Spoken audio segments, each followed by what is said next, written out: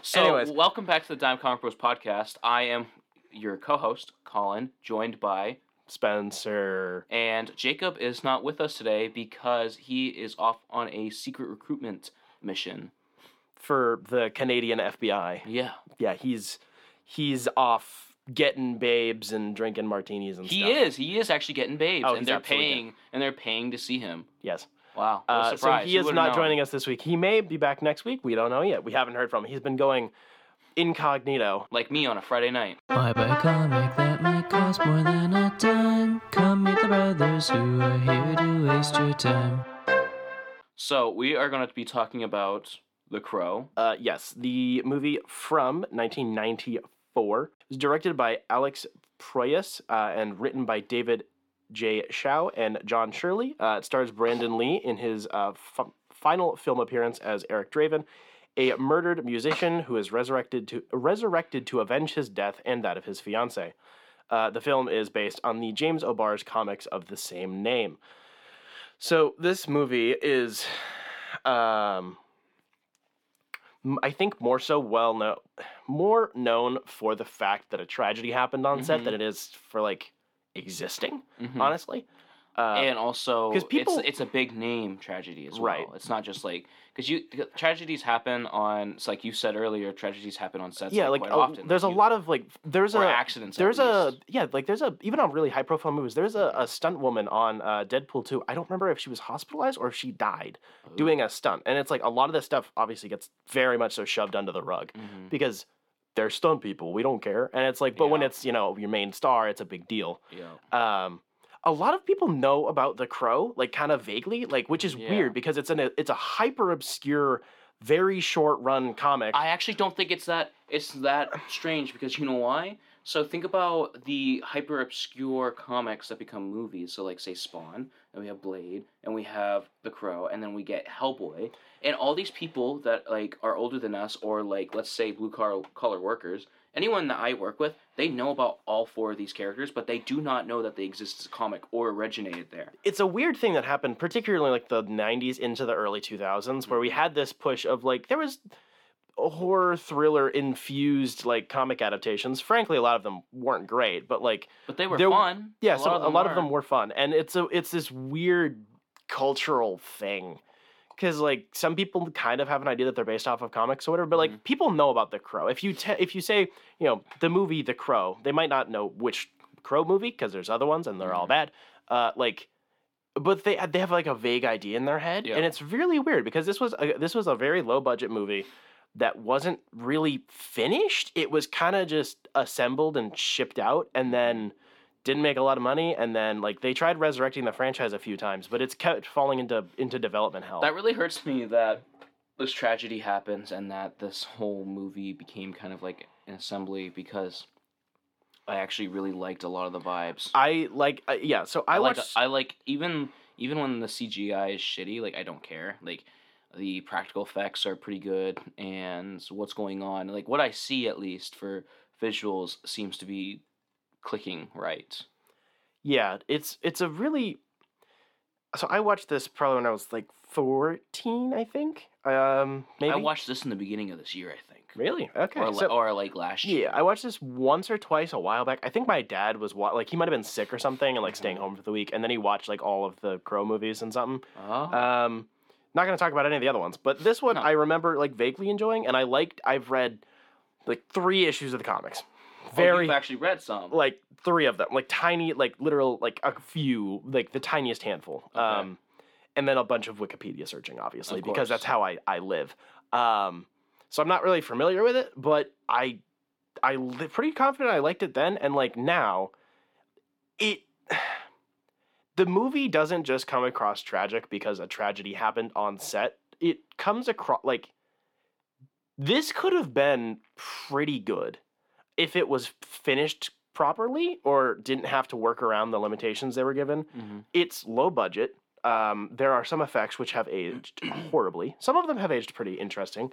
And Lee's performance is really good. Like, I'm pretty confident he's universally loved for this role. I think he actually did like really well. I think the only times I felt like cringing was because the design wasn't matching up. Like he was good. Oh, there's actually a couple of guys. So like That's the general thing with the movie is the sound effects and the editing and like the music is very stock. Yep. Which part of that is just being low budget. But if you're low budget, you can still like modulate sound effects. Like Halo, my favorite video game franchise. Most of the first few installments, they didn't record their own gun noises. They were using stock noises. They just screwed with them enough on a computer, and it makes it distinct. They clearly didn't either have the time or money to do that here, and it feels not like a real assembly cut because those are like 4 hours long. Yeah. But it feels kind of like that. It's not polished like at all. It's a rough vision of what was there. It functions. But yeah, the music can be pretty generic and like over the top in the wrong way, and the editing is sloppy. But like I think most of the acting is pretty solid. Like the leader for the 4 bad guys, right? Like Yeah. I thought he was actually like pretty good. I thought he was really good in the scene where he died. Like, where he realizes who the Crow is and stuff like that. I thought that was pretty cool. I think most of the performances are at least solid. Yeah, they're solid. The dialogue is pretty rough. I will say, like, the script isn't great, but also I don't remember the comics being terribly profound either. No, they're so not. it's kind of expected. They're I have absurd. I have a big soft spot for those dumb, 80s to 90s kind of just edgy to be edgy stuff. Like it's like the inner teenagers like still like yeah, hanging on by a thread. As you were saying when we were watching it, it's like motherfuckers when they listen to My Chemical Romance once. Yeah, it's like literally. We're all like that sometimes, and there's nothing wrong with that. Don't be weird about it, but like yeah, everybody has their very over the top dramatic moments, and it's like I still fun. I still listen to My Chemical Romance is good. Yeah, it's great. I listen to most of my music is emo. If not metal or like metalcore, I mean, it's emo. Yeah, like this movie is The Crow is a little bit more up my alley than Spawn is. I'm not speaking the movie because the Spawn movie is bad, but like very Spawn as a character has a really strong, a really bad time moving on and like growing up because mostly it's just been Seth MacFarlane. Not Seth. Technical difficulties. Scott MacFarlane. Sorry. I was about to say Seth MacFarlane is a comedian. Yeah. I like Spawn. The art is almost always really, really phenomenal, especially the most recent stuff. That's what's bothersome too. Is like when you're not into a story. Because Scott MacFarlane is an artist. He's not a writer, and he's written most of the Spawn comics for its entirety. And yeah, it shows they're really cyclical. They don't really move on, but like a couple of the ideas are really cool. I mean, Jacob's talked about it a fair few times on the show. He's been slowly carving through it, and like some of the stuff in the beginning is really interesting. A lot of the art's pretty cool, and there's a lot of just edge to be edge. And apparently, I can't confirm this, the past couple of years have been pretty solid, improved writing at least, and then they've been taking a lot of really weird directions. Also, Greg Capullo's art is goated, so he's been doing Spawn for like a decade now, which is great. But obviously, like Spawn's a way bigger property than The Crow, but The Crow seems a little bit more there's a little bit more substance to it. It's definitely, it's edgy and it's a bit over the top and it's very emo, but like it clearly has the capability to have more depth, whereas Spawn I think you'll have to change some things about The Crow. Well, yeah. So what I mean is like its story, it's very edgy, and I think for it to go forward or to like make a comeback, at least for one movie, is they have to change a little bit about the story. I think, so like the main story is that this musician was killed while trying to save his girlfriend from being murdered and redacted.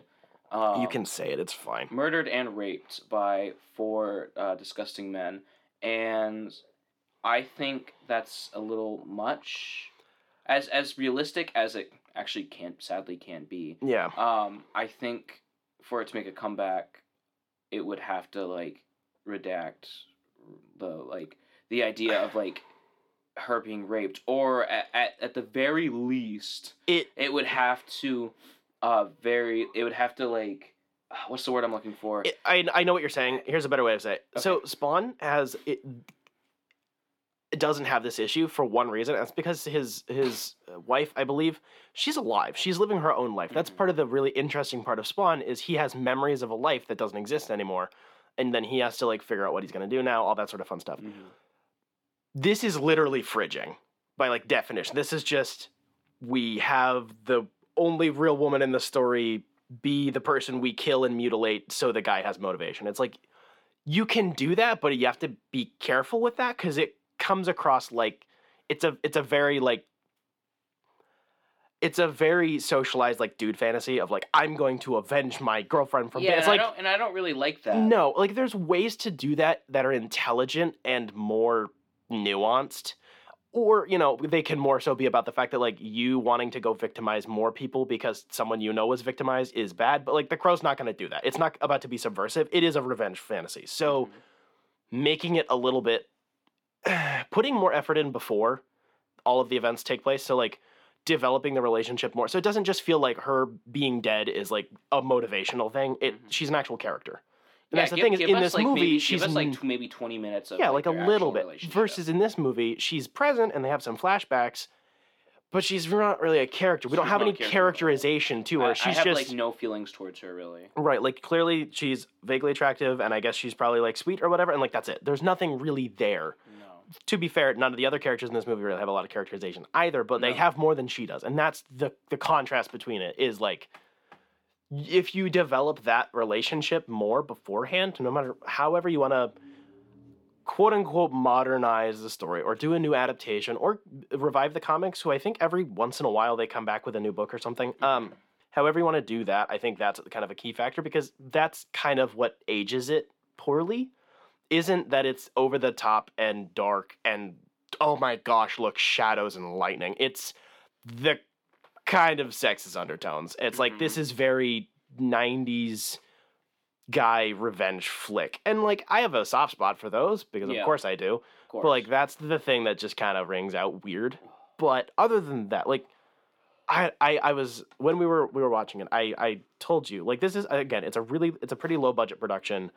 I really like the way that they did his face makeup because instead of where, especially now, mostly just post Heath Ledger Joker, all sorts of face makeup in any movie, especially a superhero movie, it's supposed to be smeared, and then like you watch it fall apart as the movie goes on. I mean, obviously 2019's Joker is a very big proponent of this, which is fine. I like that in this, it does get smeared a little bit around the lips, like when it gets hit or whatever, but like it's clearly, it is grease paint. It is supposed to be water resistant, and because this movie basically all takes place during the nighttime and rain, the fact that he's doing stunts and fighting and crying and like all sorts of stuff, and it's staying like that, it's just a really interesting image. It's more interesting, I think, than just having it like wash off all the time. Because we've seen that, and it works in some stories, especially, you know, that was a part of Robert Pattinson's Batman that a lot of people got attached to. It was like, oh my god, they leave on the mascara, ooh. Which I get that. I love that. It works for him. It would look pretty bad on a lot of the other guys, but it works for him. No, I've seen some edits, and I know edits are bad, but like I've seen edits of like, so say, I would not do that to BVS Batman. But I mean, can you imagine Superman wearing mascara? Shut up. No, I think it would be cool if Batman did have that, but I wouldn't want that because I like how like super stupid that movie is. You would have to redesign other parts. That's the thing is with the Batman is it's kind of designed around him switching in and out of his costume, putting in a backpack, all sorts of fun stuff. Whereas BVS is a pretty grungy movie, but when it comes to Batman, he does have a certain type of tidiness to his aesthetic. Yes, he has does. Like there's the whole Batcave. It's not just like a cave that he has built up. It's literally it's built into a cave. Yes, it's built into the cave. Yeah, like it's obviously it's an aesthetic I love, but like there are parts of there are little touches of naturalism in it, like the fact that it's basically a box that he shoved into the cave. Yeah, and then like you know the grappling guns have wooden handles, like little things like that, but. It does have I don't know. It does. I don't notice when he rips the cowl off and then the next shot shows him with no eye makeup. I don't blink. No, I don't. But with the Batman, it fits a lot more with his extremely disheveled nature. Yes. And I think that's something because he's supposed to be like a drug addict. Basically. And I think the Crow it can go either way with the Crow. I was about to say, let's go back to the Crow. I could definitely see a story pulling it either way. It's a minor detail. I'd rather it not. But I like the fact it makes him feel like a ghost. Yes. Like he's just this unchangeable visage. I mean, that's something that like Morpheus from Sandman has in the comics. is this pale white dude with crazy pointy hair, and his eyes are galaxies of stars. Yep. He doesn't change. He never looks any different, and that's really cool because it lends to the non-corporeal thing that he is. He's not a physical being, really. No, he can exist physically. Of dream. Right, and that's the same thing with the Crow. Is like he physically has a body. Obviously, he can get shot and stuff, but like you could take that a step further, and he can interact with the world, but the world can't interact with him. Like he can punch you, but you can't hit him, or so the bullets pass through him. Instead, like you can go different ways with that, and I don't think that really takes anything away from the character. It's just there are ways to explore this. This is a really cool concept that I don't think was really developed beyond that. No. I definitely think the movie runs about 95 minutes, I believe. It's pretty short film. Yeah, I think it could still get kind of tightened up in the edit. It definitely feels a little, not bloated. It's a shallow movie. Yes, it is. Which I think is also partially due to the fact that they weren't able to shoot all of the scenes that they had written. Mm-hmm. So I'm sure that's part of it. But also, there isn't much there under the surface. It's pretty surface level.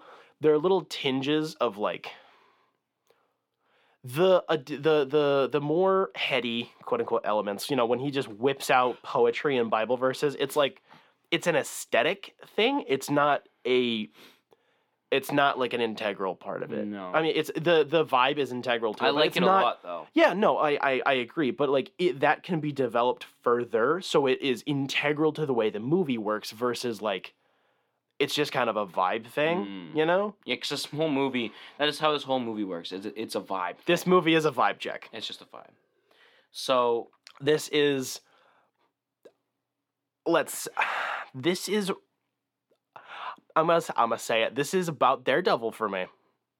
The movie, the 2003 movie. Oh, yep. This is about the same tier. It's a bit shallow. It has some really cool ideas.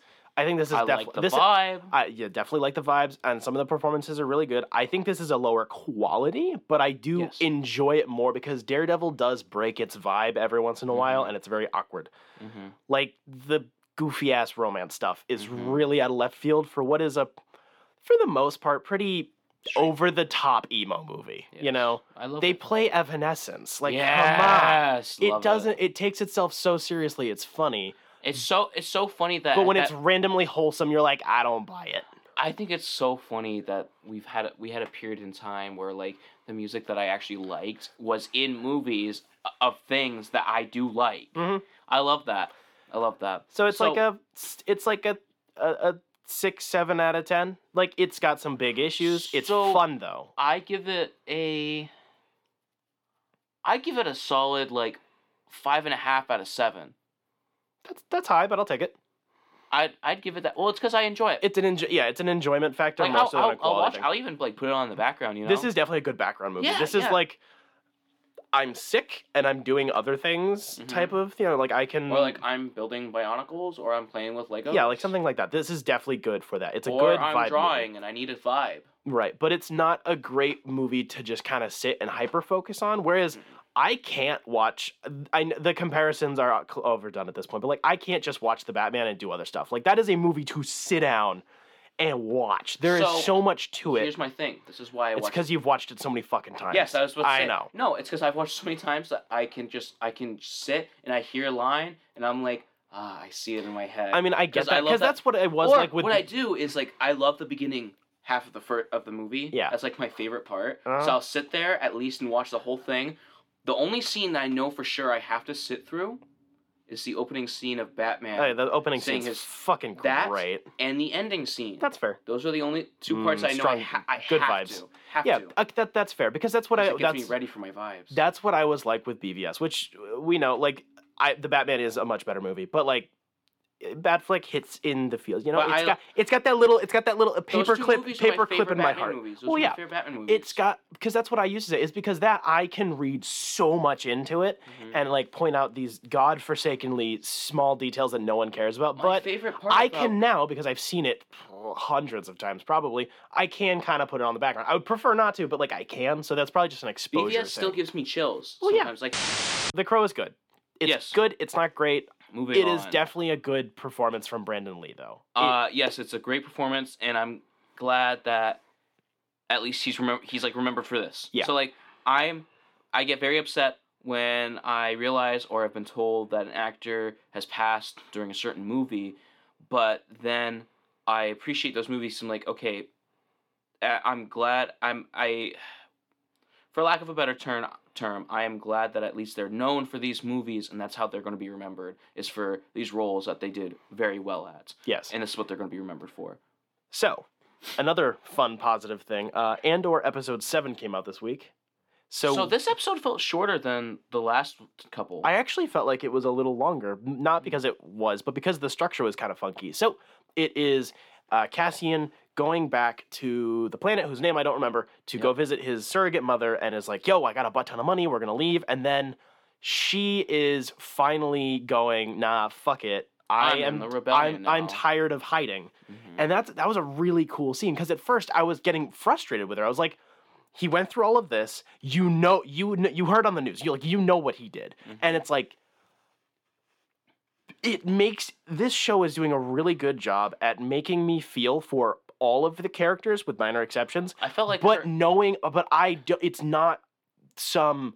I'm confused to what the right choice is here. And that's the thing. I think that's the really careful distinction, is like, I understand why Cassian wants to run. He is wrong, and he's going to learn that. And you have like the stuff with the other characters in the rebellion. It's like they're all going about the way that they want to use the rebellion differently. And then you have, I keep forgetting his name, the guy that Skarsgård is playing, and he's fantastic. He's going, like, I really liked his exchange with Mon Mothma. Them sitting in his fake front shop, and is like this is the time. Like, now, because that's the thing that this show is really demonstrating, is people are always going to be disgruntled about whatever government structure exists. That's a given, whatever. But like, this show is going, the Empire is getting louder. They're not just quietly doing stuff. They're openly being tyrannical, and that's what they're pushing the rebellion to do what the rebellion's going to do. And I personally really enjoy the Empire, the Imperial, like, higher ups. It's really fun to watch, to see how, like, and really I'm rooting weird for that girl, like the woman. I don't know what her name is. I can never remember. But like, I want her to win, even though I know she's going to. But she's so insane. She's going to get our characters in trouble. Yeah. But like, I want her to win. And that's the cool thing, is because it's a really interesting way to demonstrate that the way that the Empire currently is broken up into different sectors is they're not allies. The ISB are not coworkers. No they're way. rivals. And it's like, this is the hyper fractionalized, like, we're gonna make you all fight to be the better sector shit. And it's like, that's why the Empire's gonna fall. Is not just because it's like an openly tyrannical, like, crazy fucking thing, but like, it's not trying to have people work together. It is just going, you guys should be, you guys should all be competing and like falling all over each other and being cutthroat. And it's really satisfying to watch, but like, it's horrible. And I really like, also we saw Admiral Yularen, which was pretty cool. They don't really give him any fanfare, but the guy, the announcer from Clone Wars, who's in the show. Oh, yeah, he doesn't look like he did before, which is fine, like, no big deal. And they did name drop Palpatine, but like, I love the fact that it's taken 7 episodes for us to basically get any reference to anything else. This show is very good at being self-contained. We have stormtroopers right now, right? Yes. Okay, because I know we got tankers. Yeah. But like, I couldn't tell if they were like saying, oh, they're in like. Okay, so the part in this episode where he's running, not running on that like hot planet, but he's running at his planet, and we see white soldiers. Yeah. I can't tell their helmets. Those are stormtroopers. Yeah, so I couldn't tell. I was like, do I seriously see clone troopers? That doesn't seem right. That timeline doesn't add up. So that was him I like how they're drip feeding us information about his childhood, which is pretty nice.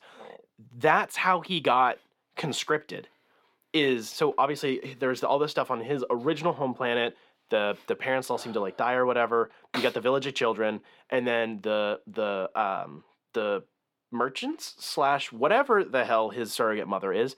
They find him. They take him off the planet. Whatever the hell happened to that planet, they still aren't really saying what the hell happened there. They're dancing around a lot of massacres, which are like known canonically, which I'm very impressed with. They're like, you know what happened. Go look it up on Wikipedia. And then he went and lived with her and her husband, ? And then when there was like a mishap and then the stormtroopers killed his surrogate dad, he went to attack him. He got conscripted, and that's how he was in the service. Because that's like the...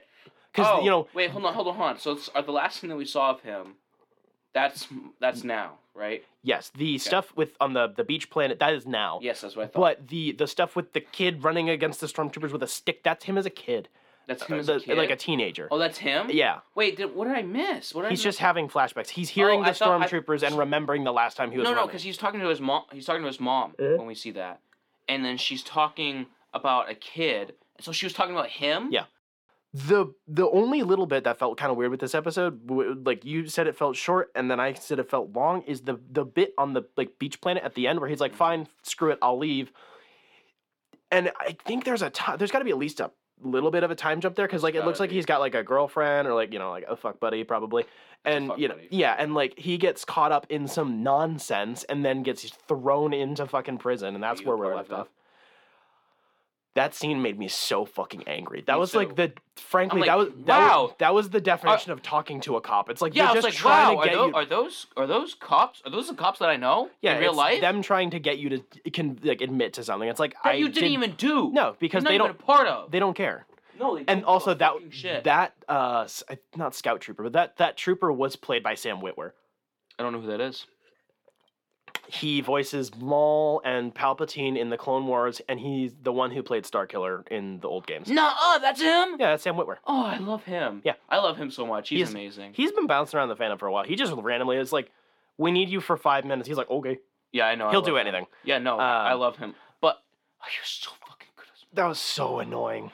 Okay, so I got a little nervous when they showed the security droid, because I was like, please don't introduce K2 like this, because there is a canon comic which is over that, and they did say that they didn't want to touch K2 until next season. Mm-hmm. They said they're going to have him show up, but like it wasn't going to be until later, and I was like, please don't do it this early. It would feel a little like I was actually getting upset too, because that was the thing. You know, I like that they're showing the droids because I really like those droid models. I love their silhouettes are so fascinating. They're kind of spooky. They are. I like them a lot. I just appreciated that. You know, I was like, oh no, and that's like no, because he reprograms K2 when he's already in the rebellion. Like he goes on a mission and finds a droid, and it's like, fuck it, we'll use it. Mm-hmm. Like, fuck it, we ball. Fuck it, we ball. He is the definition of fuck it, we ball. Yeah. I don't know. I really like this. I was in the episode, when I was watching it, I was texting the group chat, and I was getting so pissy with Mon Mothma for a minute, because I was like, because she's trying so hard to skirt, in the initial scene, she's trying to skirt away from open violence so bad, because she really wants to ride out, like, the secrecy as long as possible, and the other character's like, nah, like, we're done with that, like, now is the time, because that's the thing, is they need to show open, like, fighting back against the Empire, because that's what people need. It's not because they necessarily need everyone on every planet to become part of the rebellion, you know, capital R rebellion. They need to make an announcement. Exactly. That was a nice one. It's like, it's not, you know, it wasn't a robbery, it was an announcement. That was a good moment. That was great. And I like that. I'm getting angry at the scene. I'm like, gee, I'm getting so pissy with her. And then in the next scene, when she's recruiting her, like, childhood friend or whatever, that dining room banquet scene, that was so good. Just watching them dance around the room and like talking in mildly coded language, and you know, it's like, yeah, my politics might be a little extreme for you. Yeah, I love that. Oh, the dialogue was so freaking good.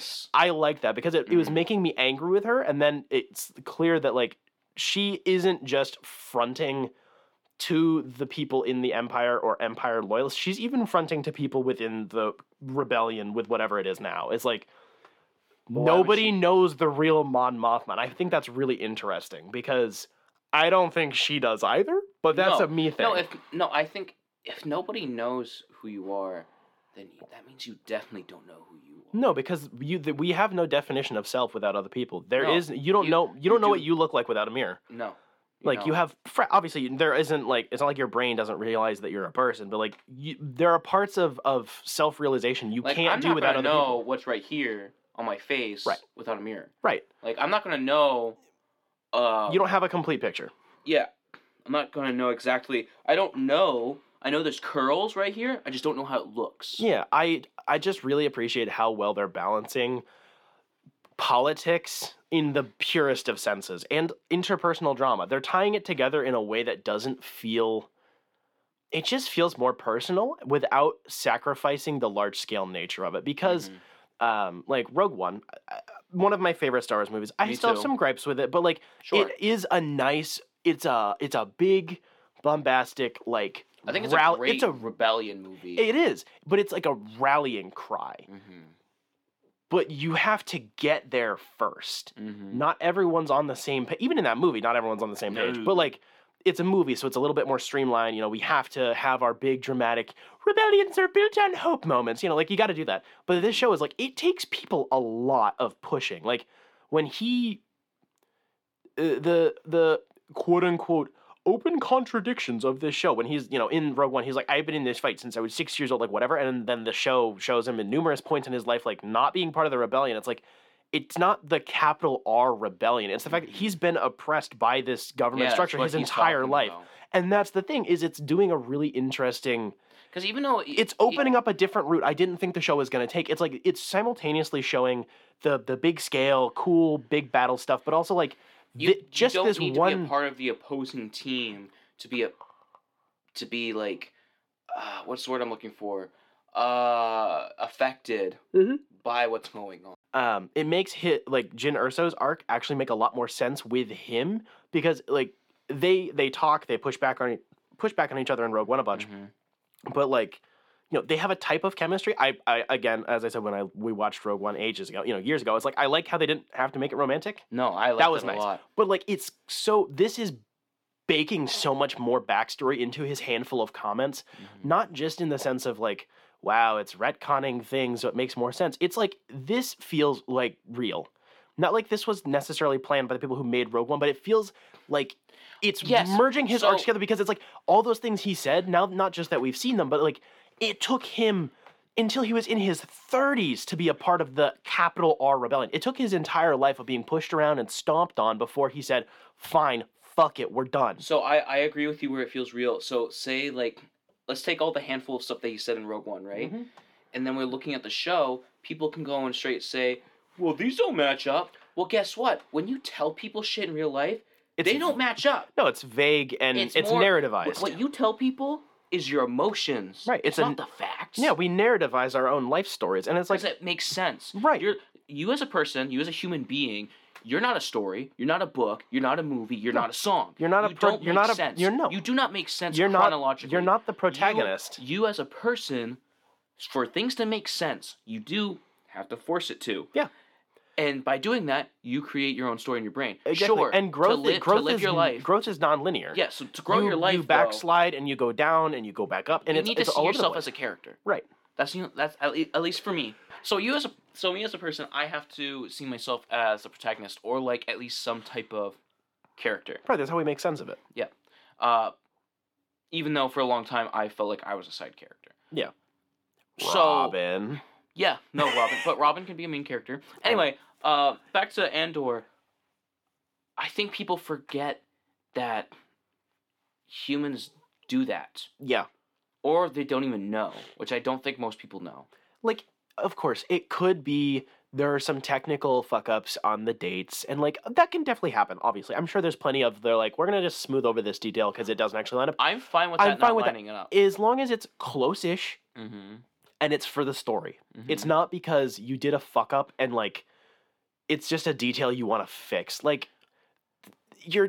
that's when you get into, like, a good excuse is to be like, well, he's a human being. He doesn't know. He can't tell you every single fucking date of everything. Right, and it's like, because there's been a lot of the only real online fan discourse for this show, because there's no fan service anywhere, which is fucking awesome. Is like, how old is Cassian? Like, trying to get the dates to line up, not even to be weird about it, but it's like, wait a minute, like, just trying to explore, and it's like, it eventually will make sense if you squint hard enough, and that's fine. But it doesn't come across as, like, a sloppy detail. Whereas, like, say, if in the sequel trilogy, Rey and Kylo were, like, twins, or they were siblings even, that would feel like a retcon, because there's a 10-year actor age gap, and they're demonstrated to be different ages. It's not just, like, Rey, when the trilogy started, she's, like, 19.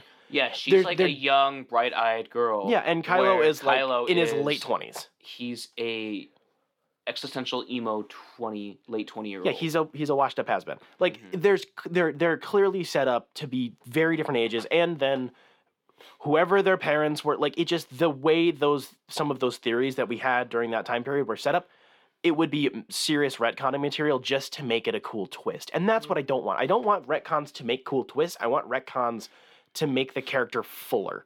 And that's the thing that this show is doing is it's not just, tweaking a little bit of details here and there. It's doing it so it's not hard to do that because he's only in one movie. Right. It's so the character has more room to grow, and so the creators of this show can do what they want to do. I hope it gets a ship soon. Yeah, at some point. It's clearly it's actual creative freedom. It's we will work with your writers to kind of tweak the lore a little bit. We'll try to make the dates work so the actors' ages line up a little better. But like we're doing it so you have the freedom to tell the story you wanted to about this character, which clearly means a lot to the people working on it. Like Diego Luna was so hyped to come back for this like 3 years ago when they announced it, and it's like, wow, the show about a character from the movie, like the show that no one asked for about a character that no one liked, which is wrong, but like whatever, from the movie that no one asked for, and it's like, yeah, and it's like the best thing. It is. And it's because they want to make it. It's not being made to fill a hole in the timeline. Obi-Wan. Sadly, yes. Like, even though there were some highlights of that show, it was made to fill a spot. This was a show that the writer and showrunner, Tony Gilroy and Diego Luna, wanted to tell. And they're just being told, like, fuck it, we ball, we're going to do it. And it's so cool. And then the last thing I have is just on Cyril, the dweeby little boy. I want to talk about him. I appreciate the fact. So I remember the first time we talked about it with Jacob was I thought that the ISB lady was going to be the traitor or whatever. I think she's going to be riding out Empire till she dies. For selfish reasons, obviously. I think Cyril could go one way or the other because in this episode, he's realizing, like, obviously he drank the Kool-Aid. I like that he's a third party. He seems like a character that, like, drank the Kool-Aid and he was actually, like, trying to stay, like, some type of person in society as this big shot. He thought he was doing the right thing. That doesn't excuse the fact that what he did was wrong and horrible. And he's not necessarily coming to terms with that right now, but I like the fact that they did nepotism to get him a job, and he doesn't blink about that much. But in that job, when they're like, we can just scrub your records, like, no big deal, he's kind of taken aback by that. Like, the fact that this major fuck-up he had in his life, the thing that he thought was going to, like, kill his career, just because some rich dude wants to overwrite it, can just overwrite, that seems kind of, like, gross to him, almost. And then he's like, I could see them going either way with this character, and I really like that. Like, it's not a redemption arc, it's, like, him realizing that the expression, like, his values aren't changing necessarily, but the expression of his values is, like, being developed. Yep. It's something I can kind of relate to. Like, I used to have very different opinions than I do now on a lot of things. Me too. But from what I knew and the people I surrounded myself with, my values haven't changed. The levels have shifted around a little bit, but it's the fact that I wasn't expressing my values in the most efficient or healthy way. I was given bad information, and I was working off of false assumptions to do what I was doing. And, like, I like that because I don't think on like this internal level, I haven't really changed from me like 5 years ago, like, I'm different externally now because I'm doing so many different things, but, like, my values haven't changed. I'm living out the things that I was taught and the things that I believe, which are what I believed then, but now I'm doing it in a more developed and, like, educated way. And it feels like that for him. Like, I'm not going to agree with where this character ends up because there are values he expressly holds that I disagree with, but I like the fact that he's developing himself as a person or is getting pushed to. Yeah. It's so good. I like how he's he a and his dweeby mom little do him. fucking dork. He's some mid-20s. Well, okay, the actor's actually 40, but, like, clearly, like, late 20s, washed up, fucking cop wannabe. And it's like, maybe I was wrong. I don't think he's gonna end up in the rebellion, but I think he's gonna have a final act of lowercase r rebellion. Because he's gonna be dead by the time the show is over. Yeah, for sure. He's gonna die. But, like, I like that. I do. It's like Hux, but if Hux was good. So this is the last episode of Spooky Month, I think, by the time it comes out. I can't remember dates right. Me neither. But we have our own... We're back to actually having our own personal talking points again. Very It's been strange. so fucking long. Very strange. I do have 2 talking points. this Which time. is definitely the reason why we did it, was just to give you time to get caught up to Jacob and I, for sure. It wasn't the fact that we all wanted to talk about the same stuff at the same time. We were only doing it for your benefit. Sure. So, what the fuck have you been doing? So recently, I can't remember what day it was. I think it was October 8th. The anime adaptation of one of my favorite mangas came out. There's only 2 episodes so far. Oh, Chainsaw Man came out. yeah.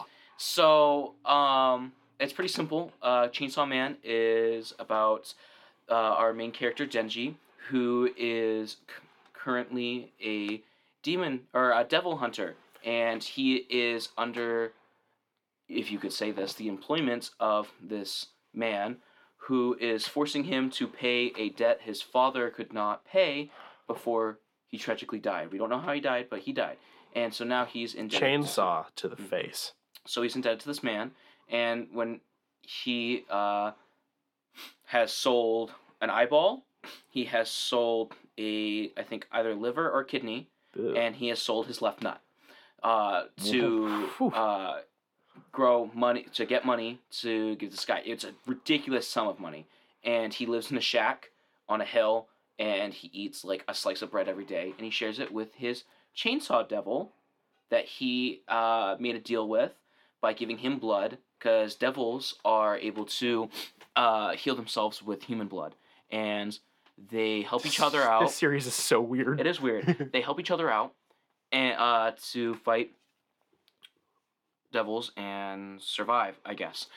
And during a devil hunt, they got into an accident with a zombie devil, and they both were dying, but the chainsaw devil decided to give his heart to Denji, and they became one.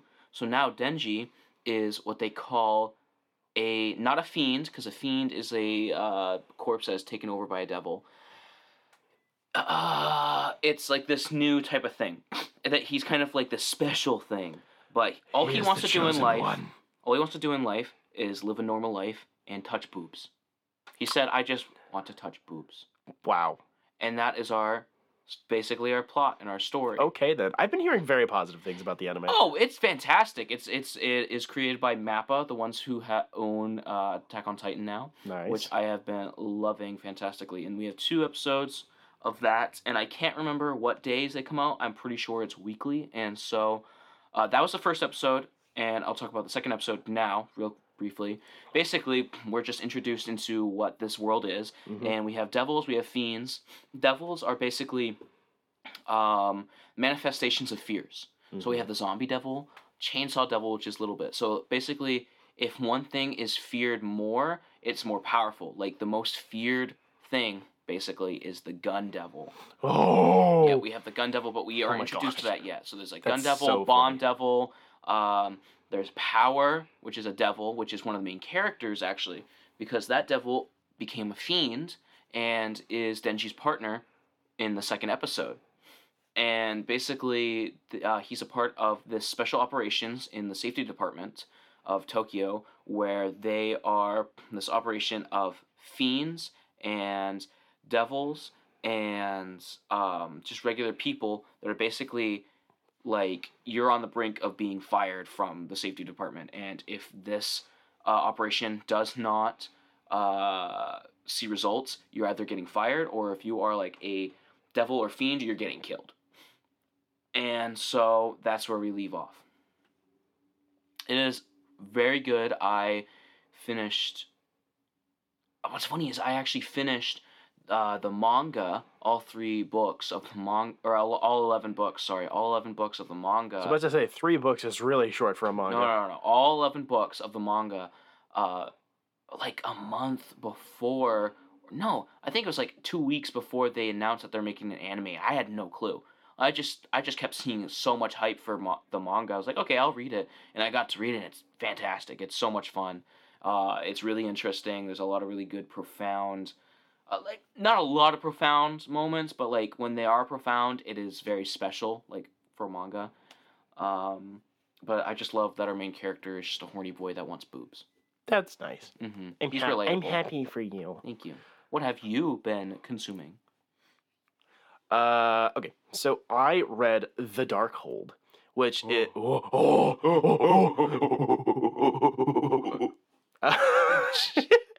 Haven't done that in a while.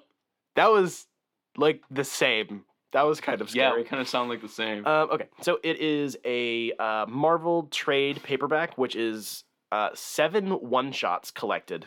So it's weird. Okay. It came out last year in 2021. There are various creative teams. I am not going to go over all of them. There is 5 character-specific one-shots, and then there's the Alpha and Omega issues. So you get your intro to the plot, and then you get a bunch of backstory, and then you get the ending. It's a weird structure, and it doesn't work. Basically, so you know how Wanda goes a little cuckoo, and then she's basically been going back and forth from being not cuckoo to very cuckoo over the past, 20 years in Marvel Comics? Sure. She's finally not cuckoo anymore. Wow. For real, they're like, nah, she's just absolutely goated. She's OP as shit. Her and Doom are having a spat because Doom. Also, they were married for a little bit there. That was weird. Hot. Very rapey. It was weird. I thought Doom was cool. Well, Doom is cool, but sometimes he doesn't like giving people their own autonomy. He's not big on that. He's weird. Anyways, so there's a whole basically Doom is using his Doom bots to find the Darkhold, the magic, one of the magic evil books that has all sorts of evil bad magic and summons Chthon and blah blah blah blah blah. Elder gods, nonsensical magic stuff. And then basically reading the book makes you go crazy, but because Doom's smart, he reads it through because Doom's smart. He reads it through his Doom bots. Oh my god. So fucking glasses, basically. Yeah. And it makes him not go totally crazy, and then because it's through electronics? Yeah, it's very weird. That makes sense. I guess. Because comics. Yes. I love comics. They read the book to summon Chthon or to go to Chthon's dimension to kill him and get his powers and stuff. Dimensions and demons and shit. Marvel's demon mythology is so messy. I hate it. It's very all over the place. And Wanda's like, no, you will not do that, Doom, because you are bad, and I will stop you. And then she recruits basically like spider totems from the Spider-Verse events, but they're just some of the other elder gods who Chthon fought against, and then they imprisoned him and blah blah. So they get Iron Man, Spider-Man, Wasp, Black Bolt, and Blade. That's a very strange lineup. Yeah, popular characters. This event Wasp is popular. Kinda.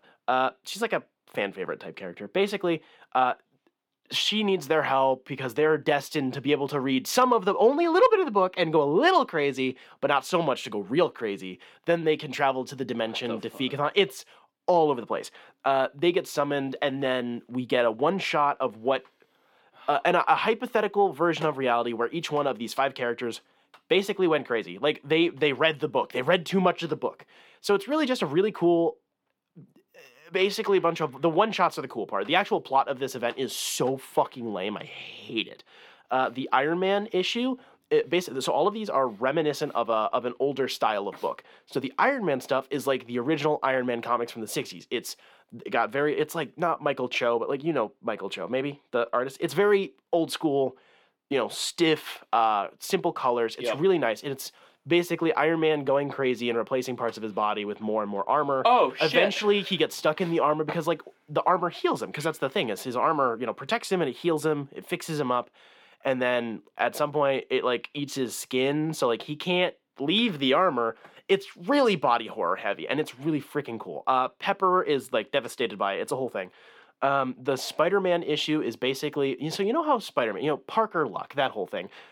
He is always... being thrown under the bus and is always running from one thing to the next thing, and nothing ever works, basically. So this story is somehow, some way, basically everyone in this world now is falling apart, basically like zombies, kind of, but they keep going about their days. They're just decomposing. And every 24 hours, Spider-Man, because that's how long his web fluid lasts, has to go around and fix everything. It's the most literal representation of what Spider-Man does. Oh. He has to use these are So these are like all these characters' problems like embodied. Yeah, in Because like Iron Man, he's a drug addict. Yeah, right. He thinks his suit's helping him. Yeah, And Spider-Man is always running around trying to fix everything. So Spider-Man, basically. So Spider-Man, has to run around every 24 hours. He has to go help everyone. It starts getting actually kind of heartbreaking because he has to like fight his villains, like Dr. Octopus, but like, it's just to keep them going. Like he's not trying to hurt anybody. Like Otto's falling apart, and like he has to like patch him up. And then be like, like, I'll be back tomorrow. Like, it's so freaking sad. Like, it's like old school looking Otto Octavius, bowl cut, big goofy goober. So, like, he has to, like, use his webs to, like, tie the octopus tentacles back on. He has to, like, tie the tentacles back onto him. And he's like, like, you tried. I'll be back again tomorrow. It's, like, everyone is so screwed. I don't understand exactly why. It's a weird thing. Gwen Stacy is a literal corpse who he returns to at home. It's very bizarre. And then the only other person who is still alive because of how the regeneration stuff works is Mr. Fantastic. And Peter becomes, he has his Joker moment. He uses Mr. Fantastic as web fluid to fix everything. So he just basically, like, not literally, but he basically just shoves Reed Richards into a web cartridge and then just sprays him everywhere. So now Reed is suffering, the only other person that's ever been alive. It's so bizarre. I liked it. What is this comic? It's so weird. I want to read this. That issue is very good. The Wasp issue is mostly about Wasp's relationship with Hank Pym, her abusive ex-husband. Yeah. So it's got that classic, old school 60s Avengers stuff going on. And then it's like clearly showing like him undercutting her, gaslighting her like he did. And then, there's not a loving relationship. She's giving everything for him. And he's just being like, nah, get out of my lab. Make me a sandwich. Literally make me a sandwich. And then like a wasp, she's just like, I'ma sting you, and then she has her Joker moment and kills him, and then it's a whole thing, which was actually quite satisfying, because Hank Pym is a piece of shit. It's weird. It was good. It wasn't quite as enjoyable, but that's just because I'm not very attached to Wasp. Mm-hmm. The Black Bolt issue was so I have no clue how much you know about Black Bolt. Blackguard Boltigan, King of the Inhumans. Oh, wait, no, never mind. I do know about him. Okay, basically, I love him. His lifelong rivalry with his brother, who doesn't have powers, is like the big thing. Mm-hmm. In this comic, he has no memories, and it's trying to figure out whether or not he is a transmuted version of his brother, or if he is actually Black Bolt.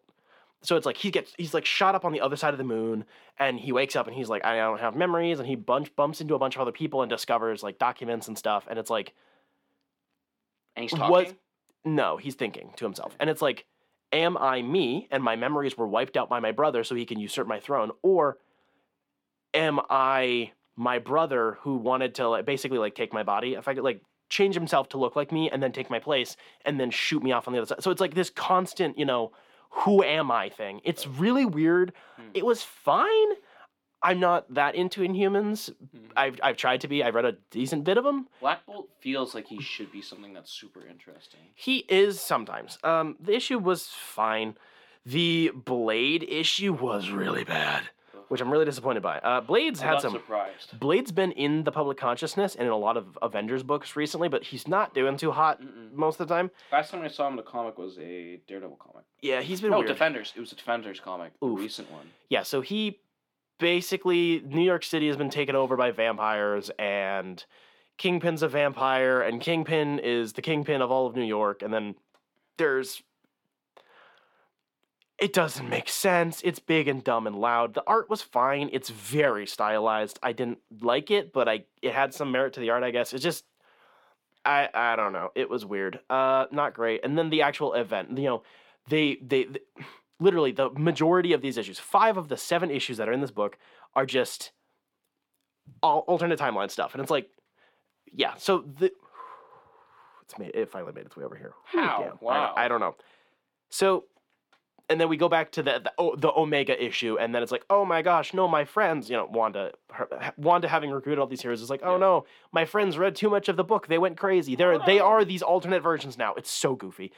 And then they all fight, and then they fight against Doom, and then some random kid from some comic that I've never read before, like one of those, the major company, Marvel or DC, acquires a product from 20 years ago, and then they have to integrate it into main continuity somehow. It's one of those things where it's like, I've never heard of this character. I had to look it up on a Wikipedia, and it doesn't make any sense, and nor is it explained in this issue. And it's like, character? I don't even remember. That's how weird it is. It's like, the fuck?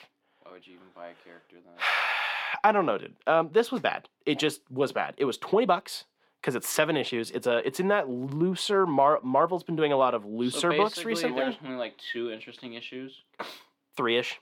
It's not great. It wasn't the worst thing I've read recently, but it was not high on the list. I would recommend buying the individual issues that are really interesting, just as what if imagining, just cool little books to read. And those were probably like $5-6 a piece tops. $20 for this book was horrible. So this is like buy it on a clearance rack for $5 or under, or just get the issues. Disappointed. I'm sad, but Wanda being restored to herself, and she's now getting her own series again, and she's teaching at the Strange Academy and also getting her own main comic run is really nice. So I'm glad that she got to that point, but what the fuck was this thing? No clue. It wasn't even that spooky. What else have you been doing, sir?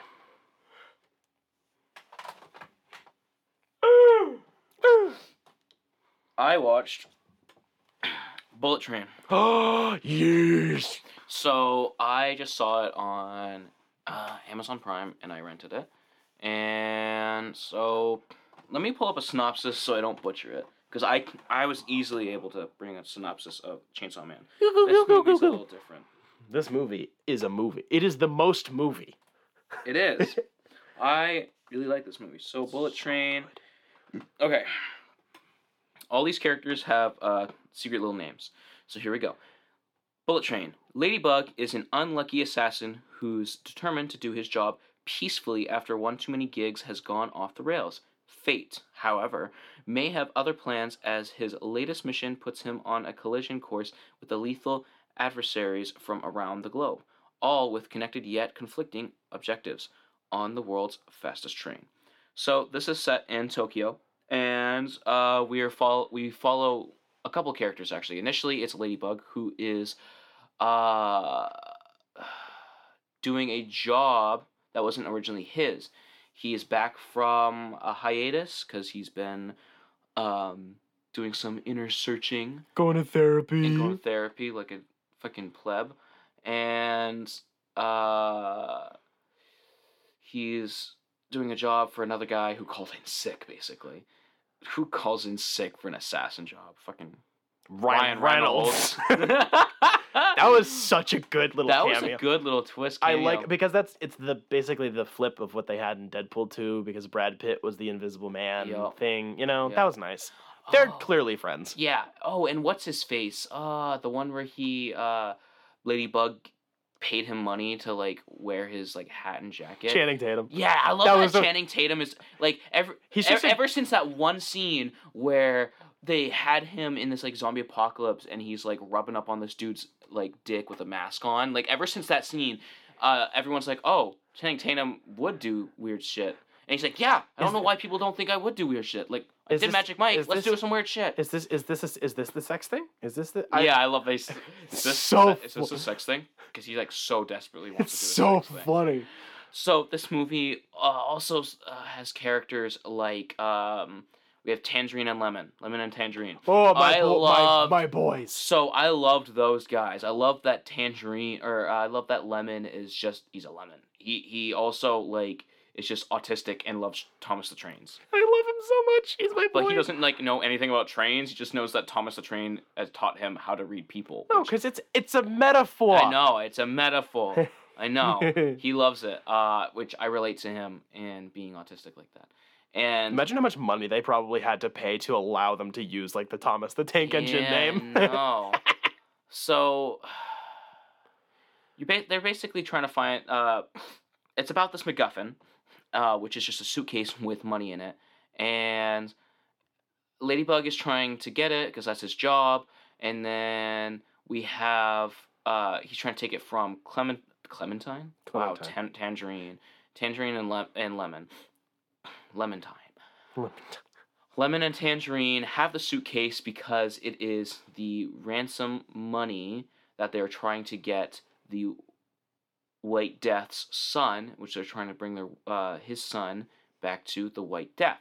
But then we follow also the prince, which is a girl. It's a girl. It's a woman who's pretending to look like a little girl, which is very unsettling.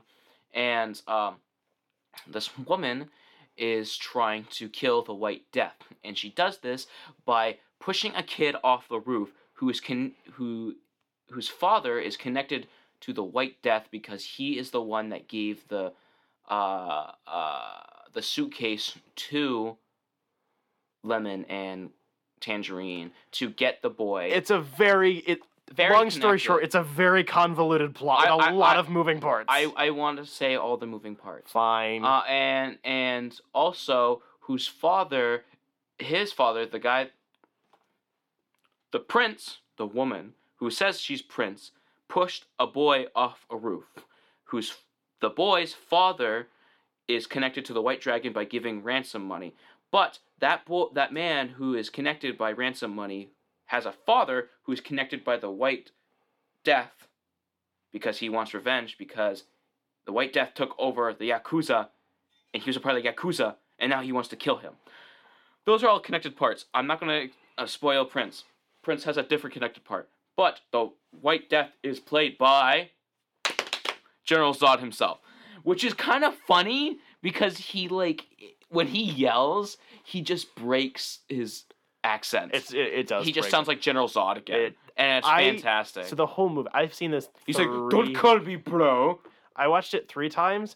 I legitimately thought it was going to be Keanu Reeves, just because it's a really cameo heavy movie, and it's like that would fit.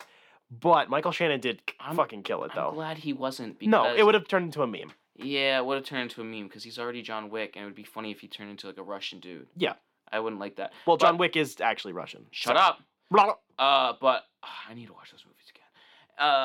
Bullet Train was fun. Nothing really profound except for don't surround yourself around diesels. And it was just fun. I liked it. 5 out of 7. No, correct. 6 out of 7. I give it a 6 out of 7. I'd watch it again. Solid. The only part that I was a little meh on was when the end sequence where the train literally goes off the rails. The movie goes off the rails. So it's a good meme. It's like, okay, the CG's falling apart. It's getting a little too much. Blah blah. The movie's going on. It's like, but also you made the train go off the rails. I see what you did there. Fine. Yeah, and I don't like Sandra Bullock, and I've always hated Sandra Bullock, but that's a me thing. Fuck. Okay, here's the thing. Whenever he was talking to that woman, I'm like, I knew it was Sandra Bullock. She's got a sexy voice. Who is this woman? I bet she's not attractive. When I actually see her, and I see her, I'm like, oh, it's Sandra Bullock. I knew it was Sandra Bullock. Sandra Bullock. I don't. I wanted to. I've always wanted to. I've never. I only like her. She was okay in Speed. I only like her because I find her attractive. I don't find her attractive either. I do. I've seen her in a handful of good roles, and she seems like a cool person or whatever. But she's never come across that great. She has chemistry with Brad Pitt, but that's about it. Sexy voice, sexy mommy voice. Okay, Brad Pitt continue. He's hotter now than he was when he was young. I don't find him attractive. Really? Mm-mm. You know who does? My dad calls him his movie boyfriend. It's Brad fucking Pitt. I know. Of course. I don't know. See, I'm controversial about men. Because I don't really like Ryan Reynolds. I don't find him attractive. Really? Yep. I mean, I'm not drooling over him, but okay, that's the thing. It's a meme. That's the thing. It's because it's a bit of a meme. It's a meme, but they're serious too. A little bit. Not a little bit. They are serious. Yeah, I'm telling you. If they were gay, they would go gay for Ryan Reynolds. Well, I know that. I am not. I am on the Ryan Gosling train. Thank you very much. Well, yeah, this is fine. This is an acceptable answer. It's still a Ryan. This is fine. As long as it's not a Chris. No way. We have 3 talking points. No. Oh, wait. I went first. Right. Yeah. So, what else have you been consuming? I read another book. Oh my gosh, what book is it? So I read DC versus Vampires. It is. Oh, I've been seeing those around. It is similar to Deceased. It is a non-canonical, spooky take on the DC universe. The covers look horny. It's a kind of horny. It's that horny. Vampires are normally horny. That is the thing. It's not like the Twilight horny. It's like vampires are kind of by definition erotic. So it's got that vibe to it. So it's like Underworld horny. Yeah, something like that. So this came out last year, 2021. This is the first 6 issues of, I believe it is a 12-issue run in total, and then there's, I believe, 12 total like spin-off one-shot issues. These 6 issues were written by James Tynion and Matthew Rosenberg, with pencils by Otto Schmidt, who has very great art. The designs are mostly twists on like what the current in-universe design is. So you get your Tim Drakes and your Damian Waynes have like their current outfits. It matches up a little bit. So it's like, ooh, this could happen. Ooh, which I like. It makes for it's understandable like company homogeny. Hegemony. Sorry, words. Gemini. The art, just in general, the action is really good. It's clean. It's very stylized. It's sharp and it's bright. Right. It's really fun. A lot of the plot. So basically, vampires.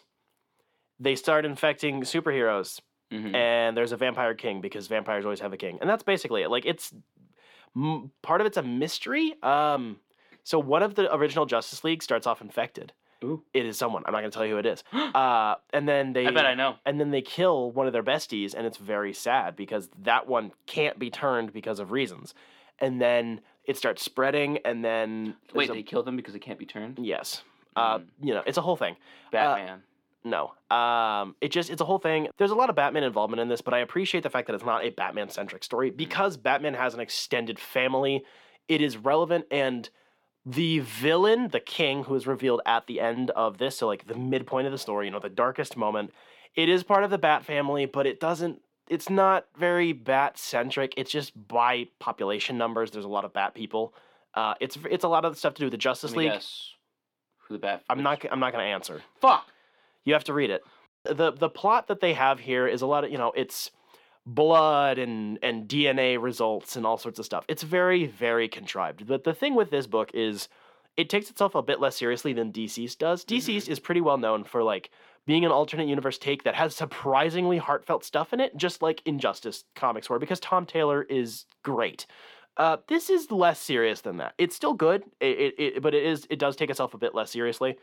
It doesn't focus on the drama as much as it focuses on the action, which is fine.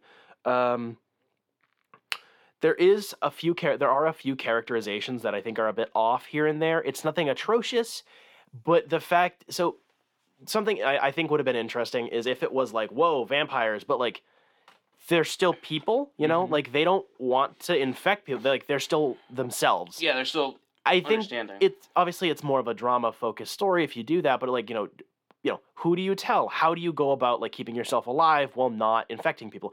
That's an interesting story. That's the direction I would have taken.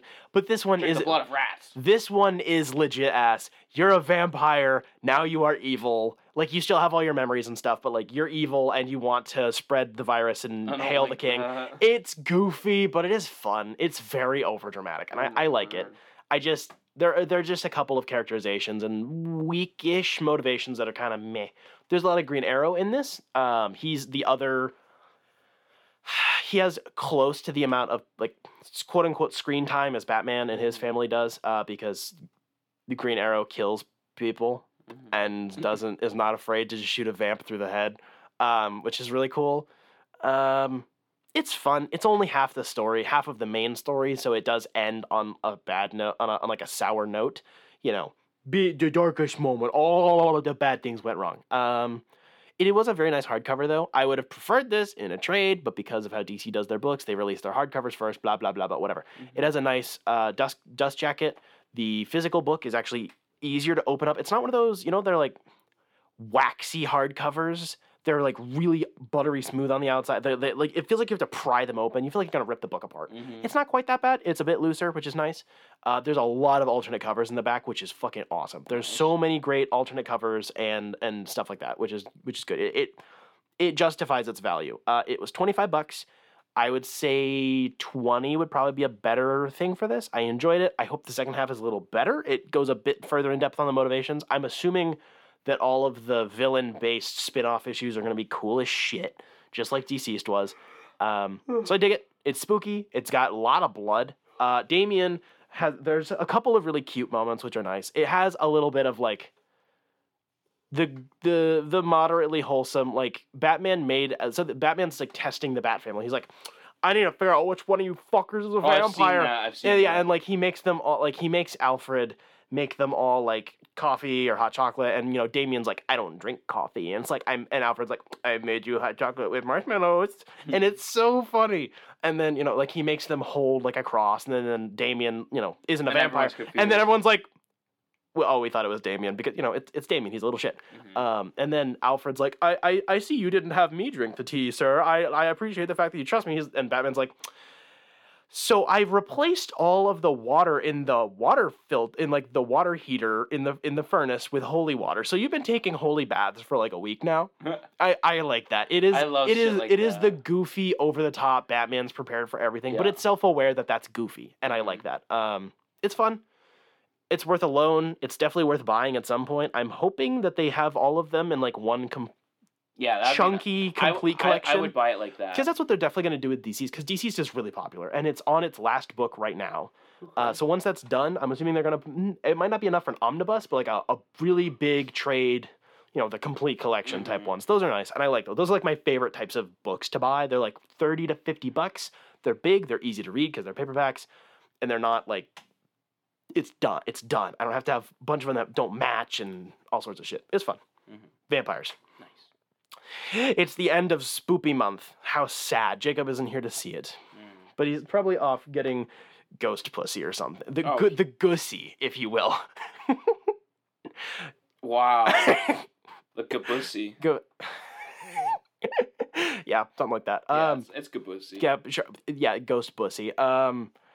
That's what Jacob's into for sure. We don't really know. We don't know. We don't know. We don't know him that. We don't know him that well. I've only known him my entire life, but I don't know. I don't really know him. Maybe obviously because you don't know his type. You don't understand that. Maybe he's you get very confused on what his type because he has a bunch of different types that have very few through lines. I know what it is now. It's more. You a while. It's more complicated. He just looks at me. He's like, "Hey, Colin, here's how it works." I'm like, "Oh, thank you." And it's because we've turned it into a game. I've been trying to figure it out for 10 years now.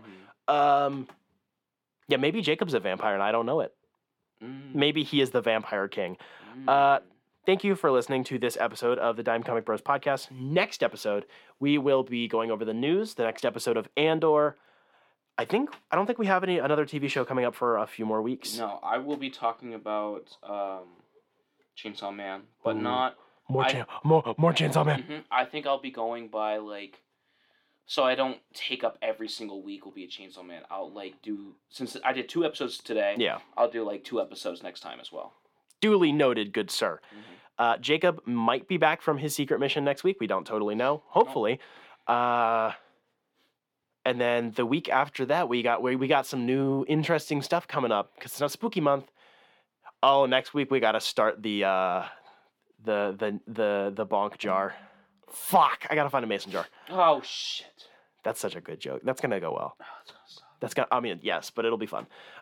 If you would like to support this show, you can go ahead and go over to patreon.com/Dime Comic Bros, like our 2 patrons right now, Jeff Florence and Caitlin. They help keep the lights on, support this show. They send Jacob on his secret spooky missions. If you'd like to get your name shouted out every episode, get a bunch of cool stickers designed by Colin, get sketches done by Colin, early access to this podcast as well as our other podcast, Dime Gaming Bros, and exclusive access to Dime Comic Bros Happy Hour, which is where usually the 3 of us will hang out, have a beer or a cup of coffee, talk about some weird shit. Sometimes it's comic booky, sometimes it's not. Sometimes it's about hot dogs, like last week. This week, it's just going to be me, so stay tuned for that, whatever the hell I come up with. Big thank you to our partners over at Jetpack Comics and Games in downtown Rochester, New Hampshire. Over at the Mega Store, they got everything under the sun. They got comics, they got games, they got movies, they got video games, they got D&D, they got board games, they probably got Yu-Gi-Oh cards, they got everything. They do.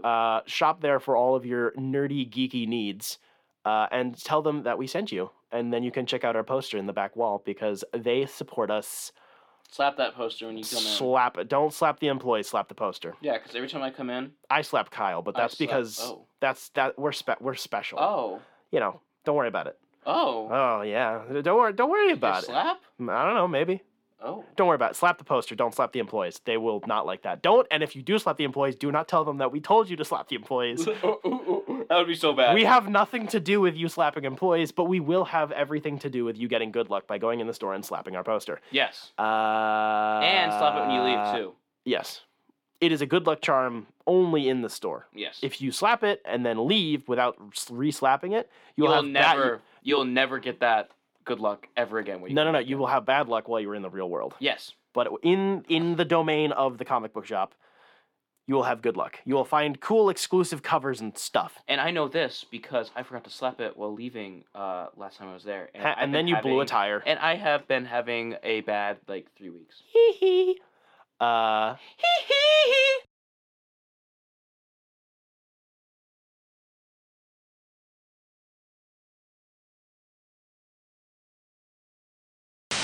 I just built different. I just built different, guys. Your Honor, my client is simply built different. Zack Snyder shoots the Joker saying we live in a society just for the lulz.